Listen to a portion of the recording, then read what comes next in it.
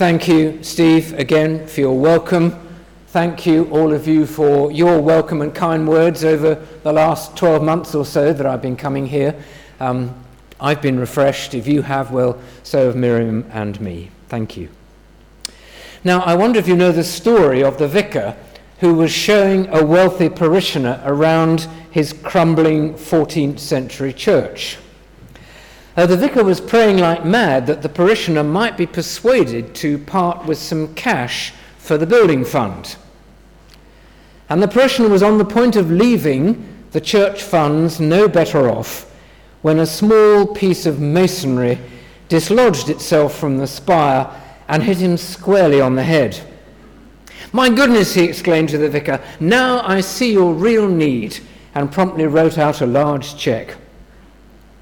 Seeing such a direct response was too much for the vicar, who cried out, "Yes, Lord, Amen, hit him again." Sometimes you and I will not take action. We will let something just pass us by until something jumps out and hits us. And that explains, partly at least, why St. Paul, in the passage that we had read earlier, starts talking about harvest when his real theme is Christian giving. The duty of every Christian, rich or poor, to give some of their money back to the Lord as a token of our allegiance to him. Just a little bit of background about this passage. St. Paul is organizing a financial appeal. He's really concerned about the plight of poor Christians in Jerusalem. And he's hoping that the Christians in Greece will dig deep to help their fellow needy believers in Judea. And the appeal has got off to a good start. Some of the Greek churches, including the one at Corinth, to which our verses were written, have begun to give. But St. Paul wants to stir them up to give more, because the need is great and it's ongoing. So question for him, how to hit them in inverted commas, how to make something jump out at them, like the masonry in our opening story. And his solution is to talk about harvest. Talk about Christian giving as if it were a harvest, because, well, everybody understands about sowing and reaping. And you and I understand about that too, surely. Granted, harvest time now in 2012 is nothing like what it used to be, when the whole community, especially in country districts, downed tools and joined in with the gathering in of the precious crops. Children had time off school to do that. Well, mechanization has put paid to that. But most of us here have a garden of some kind, or a window box maybe. Some of you will have an allotment. And every gardener knows about sowing, the sowing of seeds, and the resulting harvest. So right here in 2012, I believe that we can all relate to what St. Paul wrote all those years ago in order to stimulate Christian giving. And we too, I trust, can be stimulated and encouraged in our Christian giving, because as then, so now, the needs are great and ongoing. So, let's see, how does St. Paul link giving with harvesting? And crucially, first of all, he says this. He says Christian giving is sowing. Christian giving is the sowing of seed. Now, this requires a certain measure of faith or imagination, because when you and I give money these days, we see it as shifting an account on an amount from our debit column to somebody else's credit column, and usually done electronically and invisibly. But Paul sees it as something far deeper and more strategic. He wants us to grasp that there is an invisible soil, God's soil, into which we sow or plant when we give. You could call it, if you like, the soil of God's kingdom. Let me try and bring this home to you with a very simple illustration. Sometimes in churches, when Christian giving or stewardship is being mentioned, there is a notice which says something like this: please put your offerings in the bowls or baskets provided. You've probably seen something like that. But in the light of Paul's teaching, that notice could be altered, and it could say instead, please use the offering bowls to provided to sow your seeds. Because giving is sowing. And if that is true, then there follows another crucial harvest principle. Generous sowing can produce a good crop. Meagre sowing will undoubtedly yield a meagre crop. And Paul spells this out in verse 6. Here it is. Whoever sows sparingly will also reap sparingly, and whoever sows generously will also reap generously. In other words, generous Christian giving will lead to greater fruitfulness of some kind or another, because generous Christian giving is like sowing lots of seeds into that invisible soil.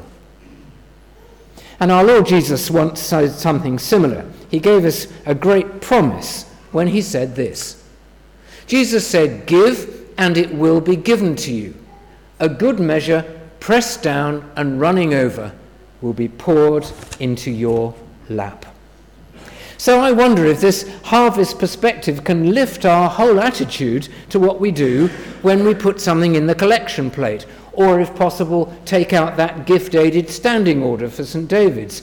It should make it all quite exciting at one level, because we're doing some sowing into a soil that is full of promise and potential. So Christian giving brings fruitfulness, but what kind? And the answer is 3 kinds of fruitfulness, says St. Paul, building on his harvest theme. 3 kinds of fruitfulness, and here's the first. It brings the fruitfulness of greater usefulness. The fruitfulness of greater usefulness. Let's think of the farmer again for a moment, or you in your allotment. If the farmer, he or she, sows generously, they may get a big crop. And part of that big crop, of course, is more seeds to sow. And the bigger the crop, the more seeds for replanting, leading to larger crops still. And so the farmer can find himself on an upward spiral of increase of greater usefulness. And Paul says that in some way, that is what the generous Christian can discover as well. Let's look at our next verse. Paul says, he, that is God of course, who supplies seed to the sower, will also supply and increase your store of seed, and will enlarge the harvest of your righteousness. Now in practice, this will never work out in the same way for every Christian, and it may not work out in actual material ways either. Paul is very careful not to be too specific. He simply talks only of enlarging the harvest of your righteousness. But down the years, and many of you will testify to this as I can, thousands and thousands and thousands of obedient and generous Christian givers have discovered to their utter astonishment that when they give some money away, often with great trepidation, I'm not really sure I can afford this, they find that God has an amazing knack of somehow sending the money back to them with a little bit more seed, which can then be sown as an extra, leading to a further harvest, and so on. I could tell you scores of stories like this from my experience in parish ministry. I'm sure Steve could too. But I remember once a couple in Leamington Spa telling a Christian gathering how they felt challenged by God to buy 2 Bibles to give away. Now, those Bibles cost £12 in all, and it was £12 that this couple could scarcely afford. Well, they did it. They gave away £12 worth of Bibles. So, if you like, they sowed 12 quid into that invisible soil. And a week later, they had an anonymous gift through the door of £15. And to a roar of laughter in the meeting room, the person telling the story said, "Great, I was £3 better off." But of course they were so moved by what had happened, moved by God's faithfulness, that they gave away a proportion of that £3 extra as well. It became extra seed. It's this, you see, isn't it? He who supplies seed to the sower will also supply and increase your store of seed, and will enlarge the harvest of your righteousness. Somebody's put it this way: if you're a giver, God will see to it that you always have something to give. And I suppose in a way it's a bit like giving blood. As you give, your body makes more, so that you have still more to give. Christian giving brings fruitfulness, the fruitfulness of greater usefulness. Here's the second thing it does. Christian giving brings the fruitfulness of increased thankfulness. Let's see our next verse, can we? Paul says, this service that you perform, that's this giving to the Christians in Judea, is not only supplying the needs of God's people there in Jerusalem, but it's also overflowing in many expressions of thanksgiving to God. Obviously, those receiving gifts are thankful for them. Your Link missionaries, the Dixons in Tanzania, the prison ministry in Africa, those folk will be deeply grateful for every gesture of support you show them. But also, because of the laws of sowing and reaping we've just mentioned, there will be thanksgiving overflowing in the heart of the givers too, the Dixons and Mike Selwood and others. And again, perhaps I can illustrate that from my own experience. A long time ago, as a Christian student, I felt it right to give a certain sum to a missionary friend as a gift. And the very next morning, I had a letter increasing my student grant by exactly the same amount. And you say, well, bully for you, you were all square. I wasn't all square at all. I moved forward immeasurably. I was gobsmacked and deeply thankful as a young Christian that morning. This service that you perform is also overflowing in many expressions of thanksgiving to God. And it doesn't stop there either. We're into a chain reaction that goes even further. And so let's see Paul's third example of fruitfulness. It is the fruitfulness of deeper prayerfulness.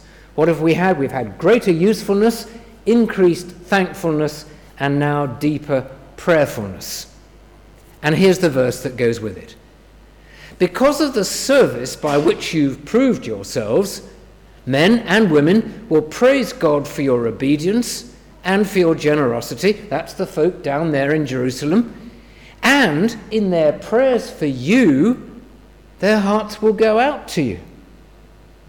In other words, you Christians at Corinth, you've given to your fellow Christians in need in Jerusalem, but I tell you, says Paul, you are going to be receivers as well as givers. Because those Christians down there sure will be praying for you, their gracious rescuers. So what have we got here? Well, I think it's lovely, isn't it? In this whole area of harvesting, what we've got is not a vicious circle, but a virtuous cycle. Not a vicious circle, but a virtuous cycle. I wonder if we can see it in picture form. Let's have the next slide. Here we've got, first of all, generous giving, the result. And the first result is obedient giving by the person there. Whoops, hang on, right. And that needs, okay, let's have it. That needs to supplying the needs of the saints. So there are a couple of saints, the Dixons in Tanzania, people here in our church, rejoicing because their needs have been met, okay? But the cycle continues, next slide, with two things happening. Praise to God by those folk, but also their prayers for you coming back onto your head. So the whole thing is a wonderful, virtuous cycle, not a vicious circle. I wonder if that makes sense. So let's try and summarize. Let's have it up again. Giving is, let's see, can we, the next one? It's greater usefulness, it's increased thankfulness, and leads to deeper prayerfulness. Isn't this a harvest where you'd like to be taking part? I really hope so. Now, many of you already are, and you have been doing so for a long time. You've been faithfully giving to the work of the Lord through his church, and you've been consistent and generous. And I hope it's not inappropriate for me to say, perhaps on behalf of the wider church, a really big thank you. But maybe some others of you Perhaps because you're newer to the faith or newer to church things, you haven't really yet got stuck into this harvest field of Christian giving. And maybe you'd like to, but you're unsure how to start. Well, here are some practical suggestions. 1, keep a record of what you give away already. Because statistically, and research has shown that if you and I do not keep records of our giving, we actually only give away about half of what we think we're giving. We're very good at deceiving ourselves. So keep a record. Secondly, next one please, try and make your giving regular, either through gift envelopes or through a standing order. You see, the work of the church carries on even when you're not here on a Sunday.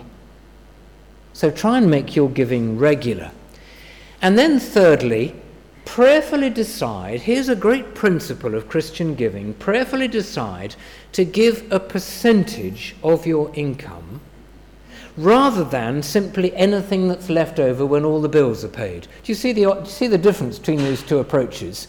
Most people, I'm afraid, say, well, this and this and this are my outgoings, and if there's something left, well, I might give God a bit of that.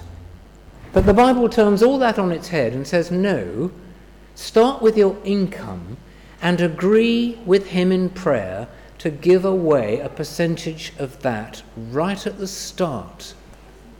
Now, for many Christians, that is 10%, but you might say, I can't possibly do that. I could never do that. Okay, don't worry about that. Start small. Start with 2% if that's all you think you can do to begin with. And then as you see how God blesses you, just push it up and up and up. And I tell you, you'll get to that 10% quicker than you thought. Many Christians do, and you may go beyond that, because you find that this is a harvest field that it's so exciting to be part of. So I hope those are practical suggestions for some of you. Keep a record, make it regular, decide on a percentage of your income, and test the waters that way. Friends, let's end, not with my words, but with Jesus' words. The words we heard earlier, words that so clearly link giving and harvest, sowing and reaping. Here they are. Give, and it will be given to you. That is God's promise. Doesn't say exactly how, but in some way it will. A good measure, pressed down, shaken together, running over. It's a lovely picture, it really is. Will be poured into your lap. If Jesus, the Son of God, said that, don't you think we ought to take it seriously? Let's bow our heads to pray. Father, many of us here want to thank you for your extraordinary faithfulness to us down the years. We have given, we've done it with trepidation, we've been a bit fearful, but we've found that you have come more than halfway to meet us in some way or another. I pray that we might continue in that way and never lose our nerve. And I also ask, Father, that those of your servants here who are all new to all this, that they might hear your voice and begin to take a step forward or two and find how blessed it is to give and the joy of it. And this we pray in Jesus' name. Amen.